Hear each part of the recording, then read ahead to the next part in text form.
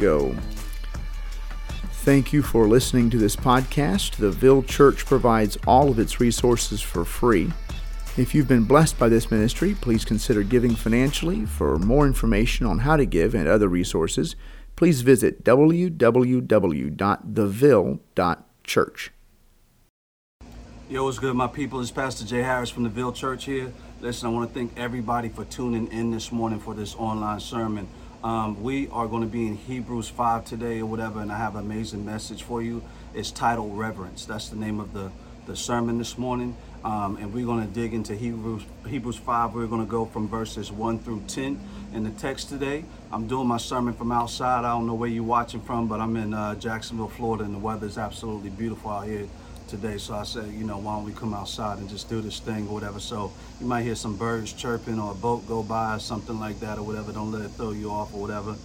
You know what I'm saying? But enjoy this good weather with me this morning, all right? So in your text, Hebrews 5, listen, this sermon about reverence right now, this is really for people who, like, if you are struggling right now, which there are so many people who are struggling, dealing with just the way COVID affects us mentally.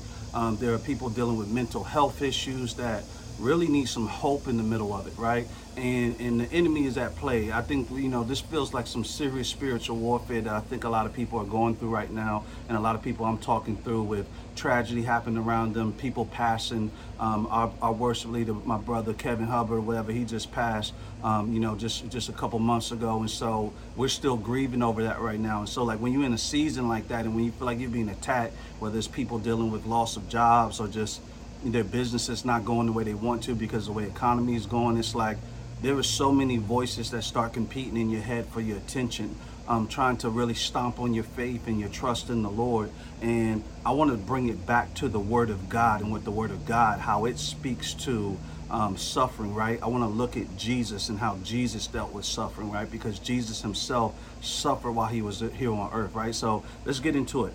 We're really going to be inside of 7 through 10, Hebrews 5, 7 through 10. But I'm going to start off with verse 1 because I want to read through it because it's the red carpet onto the main text that we're going to be in, right? So let me read this scripture to you. It says, "For every high priest chosen from among men is appointed to act on behalf of men in relation to God, to offer gifts and sacrifices for sins. He can deal gently with the ignorant and wayward, since he himself is beset with weakness. Because of this, he is obligated to offer sacrifice for his own sins, just as he does for those of the people. And no one takes this honor to himself, but only when called by God, just as Aaron was. So also Christ did not exalt himself to be made a high priest. He was appointed by him who said to him, 'You are my son, today I have begotten you.' As he says also in another place, 'You are a priest forever after the order of Melchizedek.'" So let's break it down. Back in the day, the high priest was like a mediator between mankind and God, right? And so in God's holy temple, in his holy place, in the Holy of Holies, right? Like the high priest would enter in with a offering, right?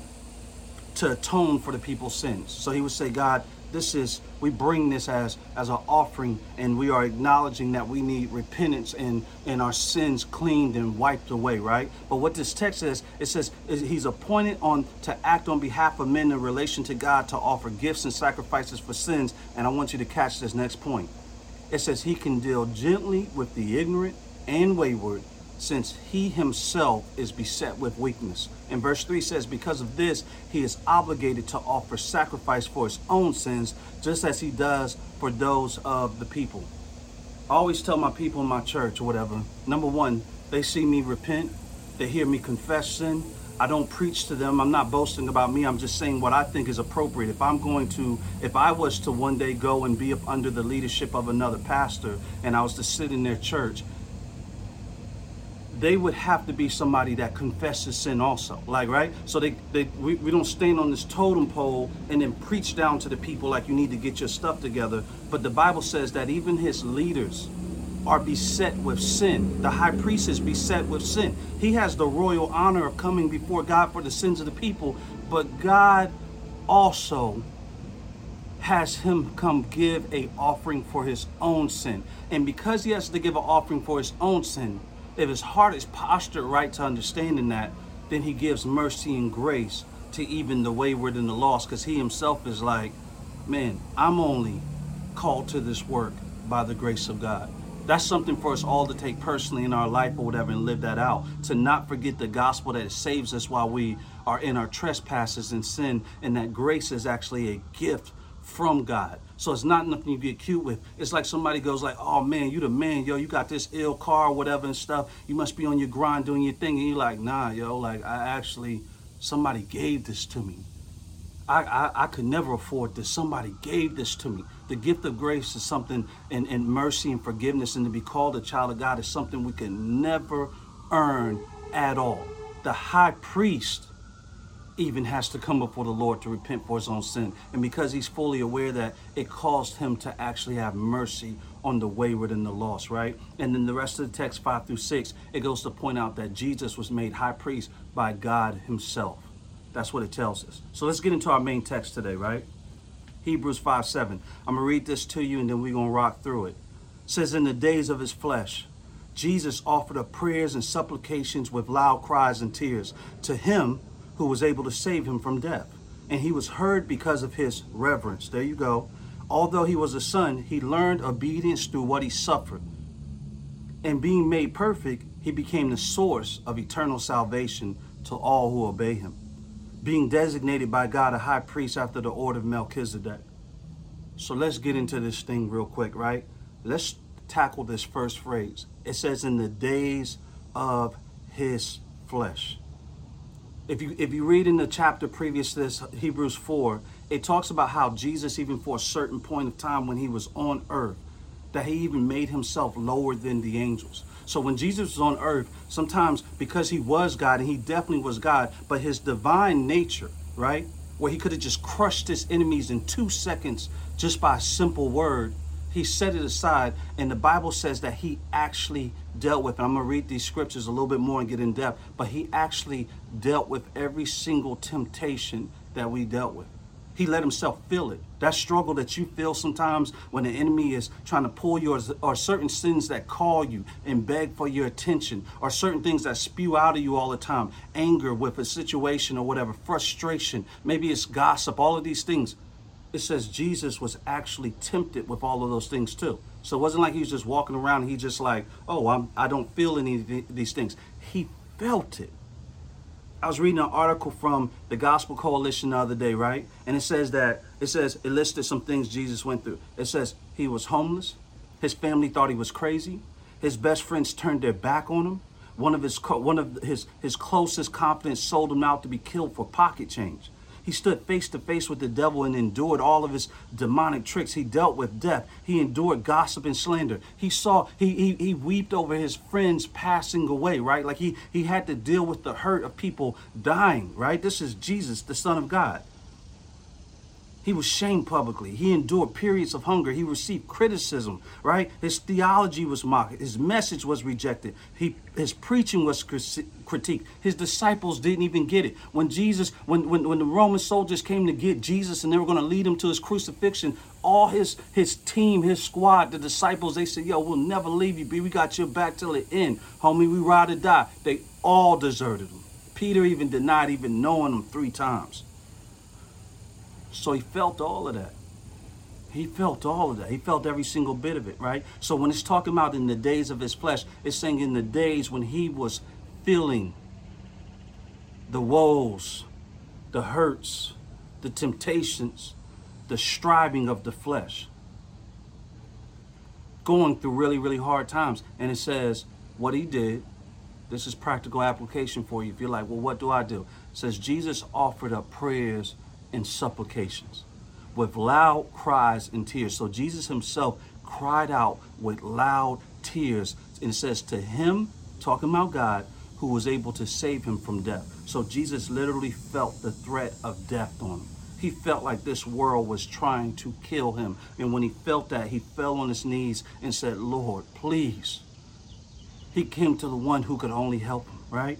Came to the only one who actually had answers. And then this next part, it says, and he was heard because of his reverence. And I want to dance around this word today or whatever, right? Because that hit me, whatever. I'm like, I read it and I'm like, yeah, he went to God. Most definitely, that's the thing to do. but it says he was heard because of his reverence, right? And reverence is like awe, respect, right?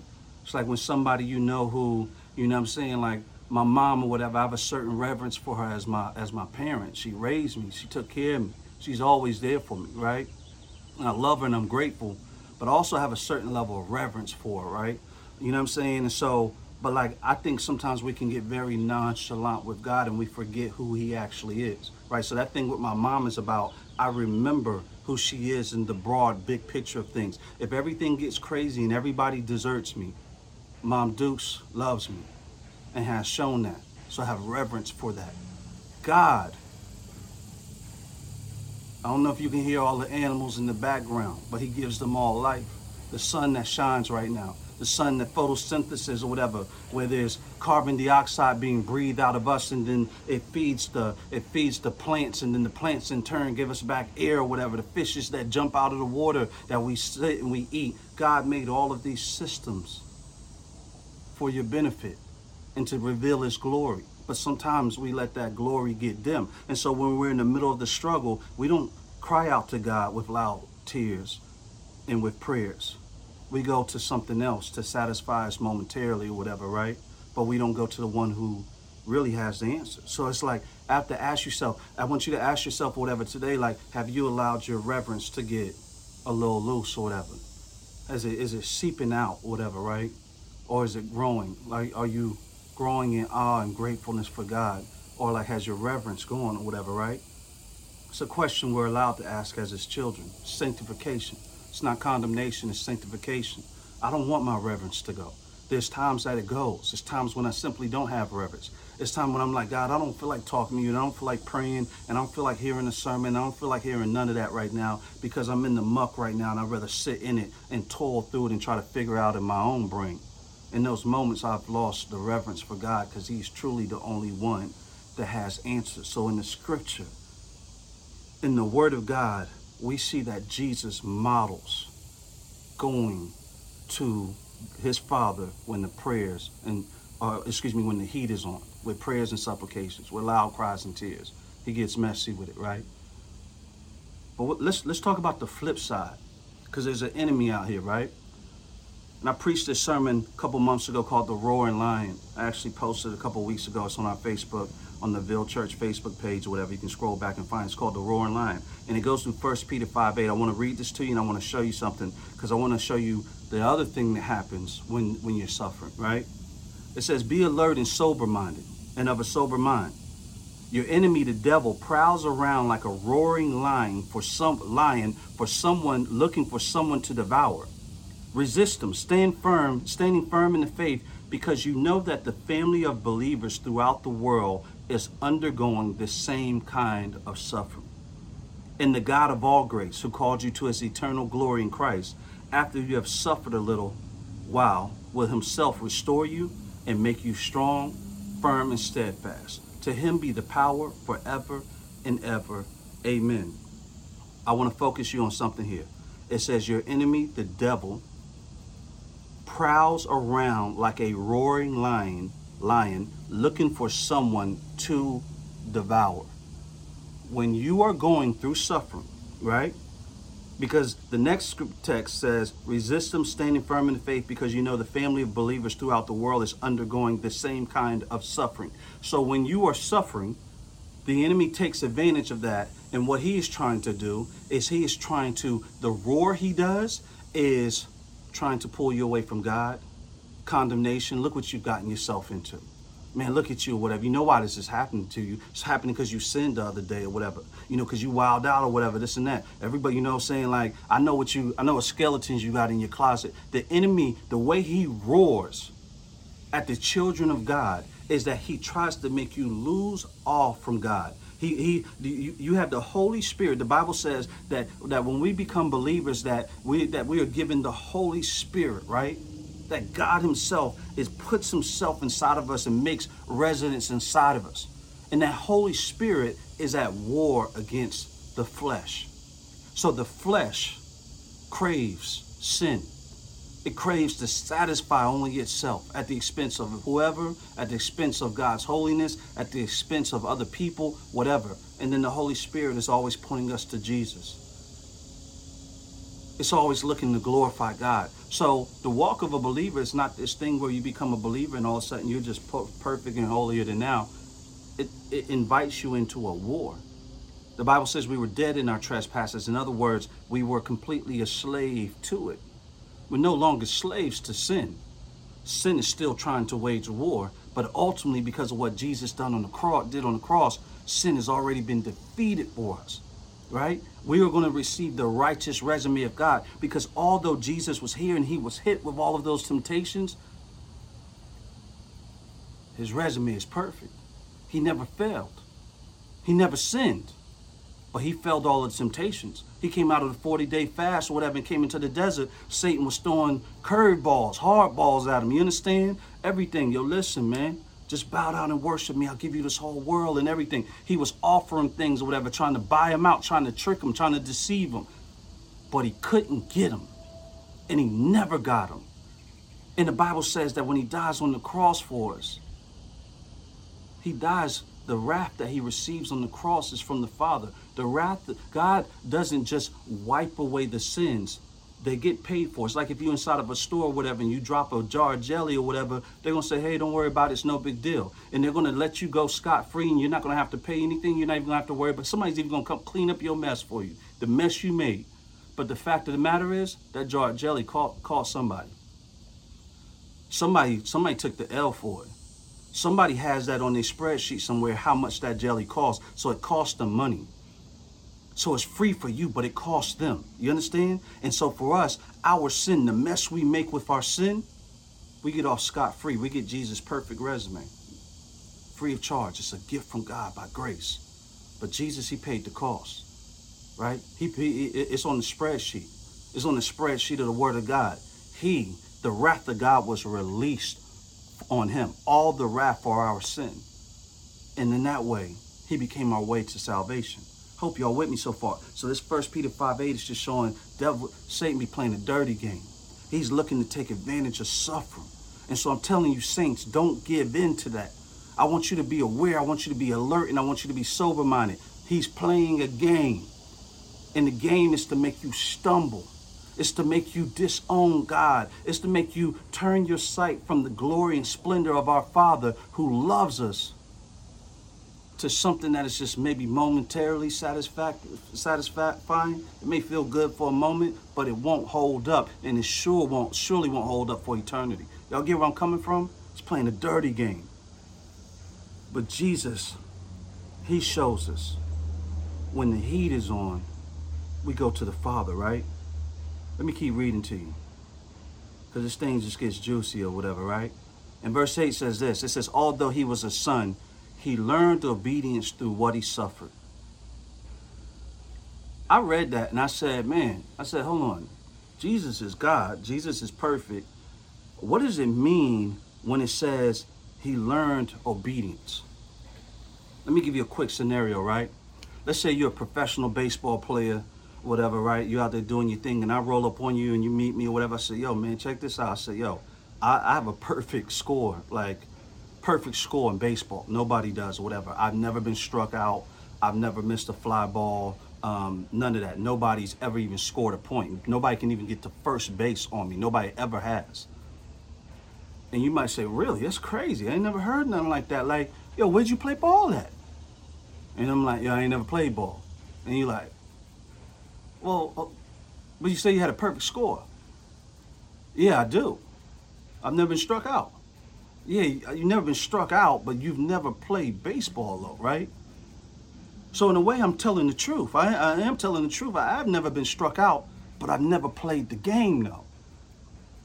This is what this text is saying, right? This is what is happening in this verse right here, whatever. It says, although he was a son, he's the Son of God, he learned obedience through what he suffered. What that's saying is this right here. Jesus had never played the game of flesh, right? So he steps in the game. Satan pitches every temptation, every curveball, every changeup, every fastball, every knuckleball, everything he can do to try to strike Jesus out. And Jesus knocks it out the park every single time. His obedience came as he was being tested, was being made perfect. He was learning obedience, right? He's in the game now. So now when he walks away from the game, they go, holy, holy, holy. You are perfect. You're flawless. You understand?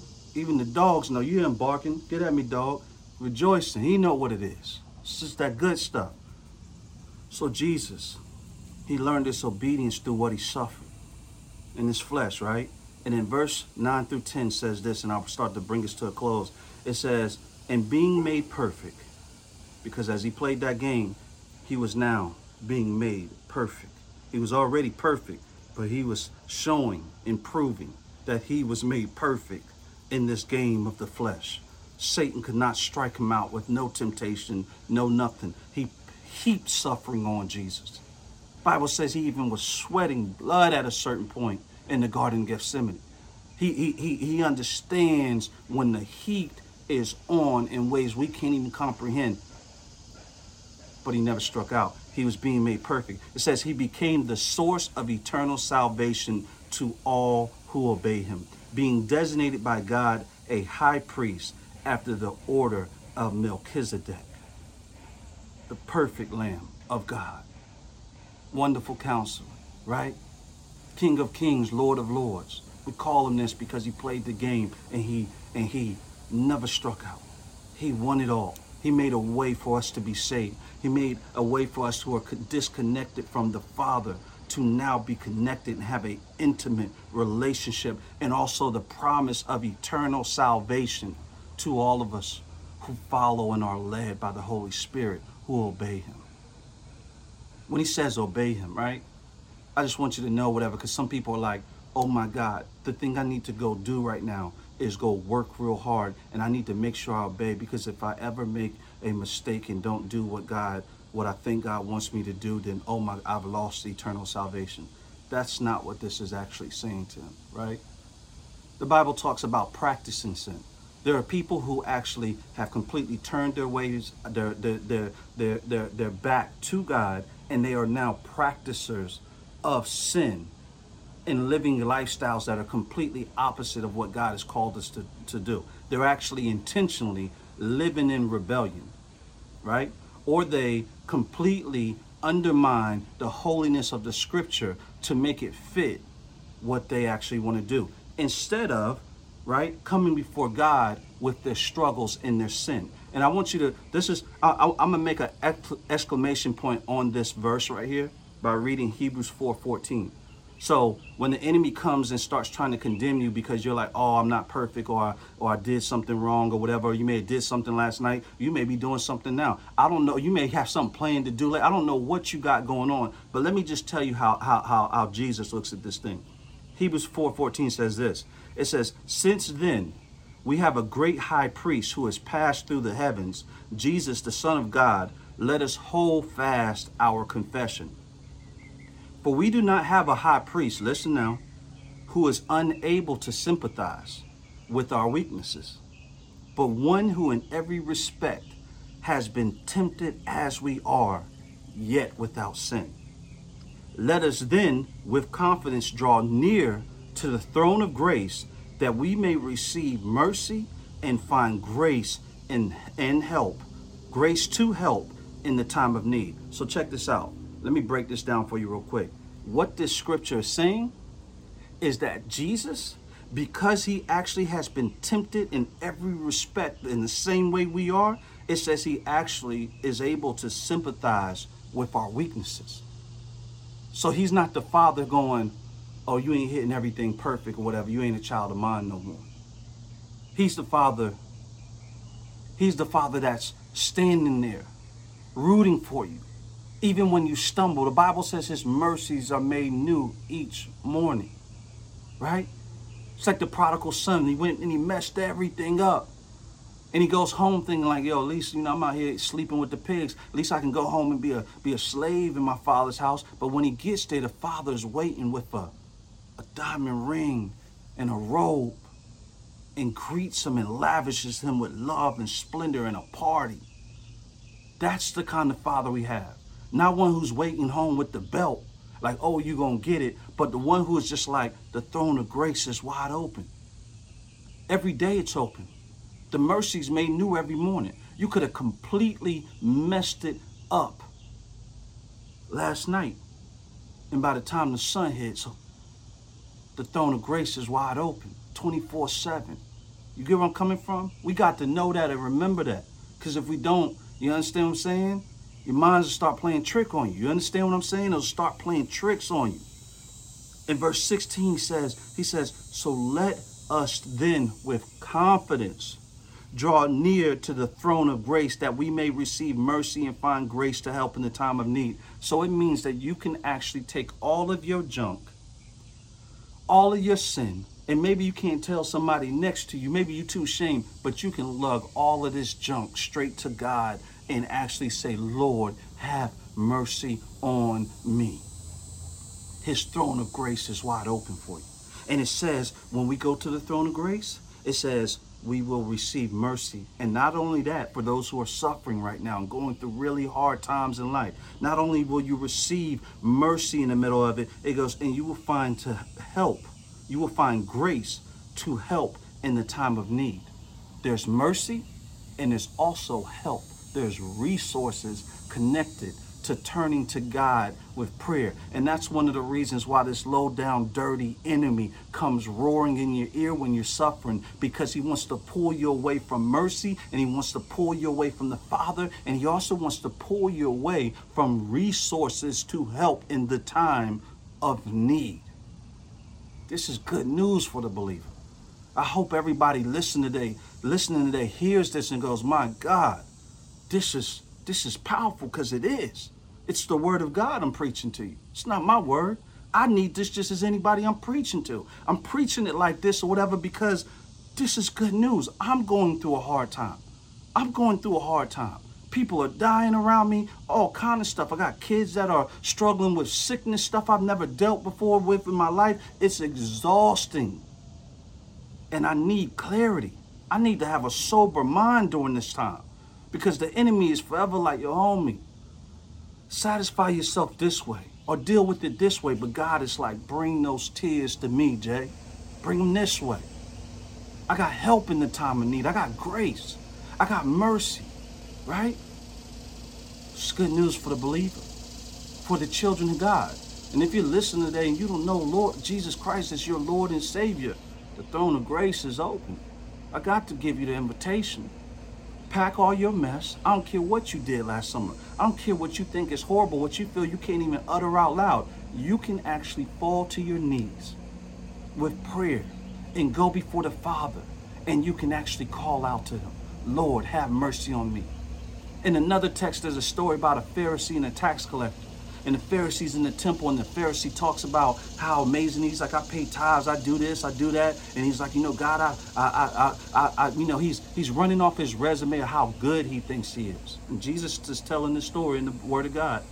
And the tax collector, who's known as a scumbag in society, the tax collector comes in, he won't even go to the front. He won't even go to the altar. But he just beats on his chest before God and says, Lord, have mercy on me. And Jesus says, that tax collector went home justified. God doesn't expect you to have a clean resume, because he's the only one that can offer a clean resume. And he trades it in for your mess. So bring your mess to the throne room of grace. If you're in your home right now, I don't care if you're at your job, I don't care if you're in your car, I don't care where you at, you can step into the throne room. You can step into the throne of grace with confidence this morning and beat on your chest and say, Lord, have mercy on me. And remember that grace follows you all the days of your life. That mercy is made new every single morning. All right? It's Pastor Jay Harris. This is the Ville Church. Listen, we love y'all. Listen, you can go on our page, go to theville.church, to our website. You can check out more sermons that we have. find out a little bit about us. We're in the middle of reconfiguring, redoing some things on our website or whatever, so it'll be morphing as we go. But there you can find out what we have going on and learn more about us. If you're interested in contributing in kind of financial gift or anything like that, you can also go to the give drop down on our page. You're not required to do that. That doesn't make you more holy to do that, and we ain't begging nobody to do that. God is going to take care of us. But if he's touched on your heart and you're like, I want to give, or I want to pour into this ministry and the work that we do, then you can do it there. All right, so we just want to make that convenient for you. Listen, I love y'all. Thank y'all so much for tuning in this morning. All right, praise y'all. Have a blessed one this week. Peace.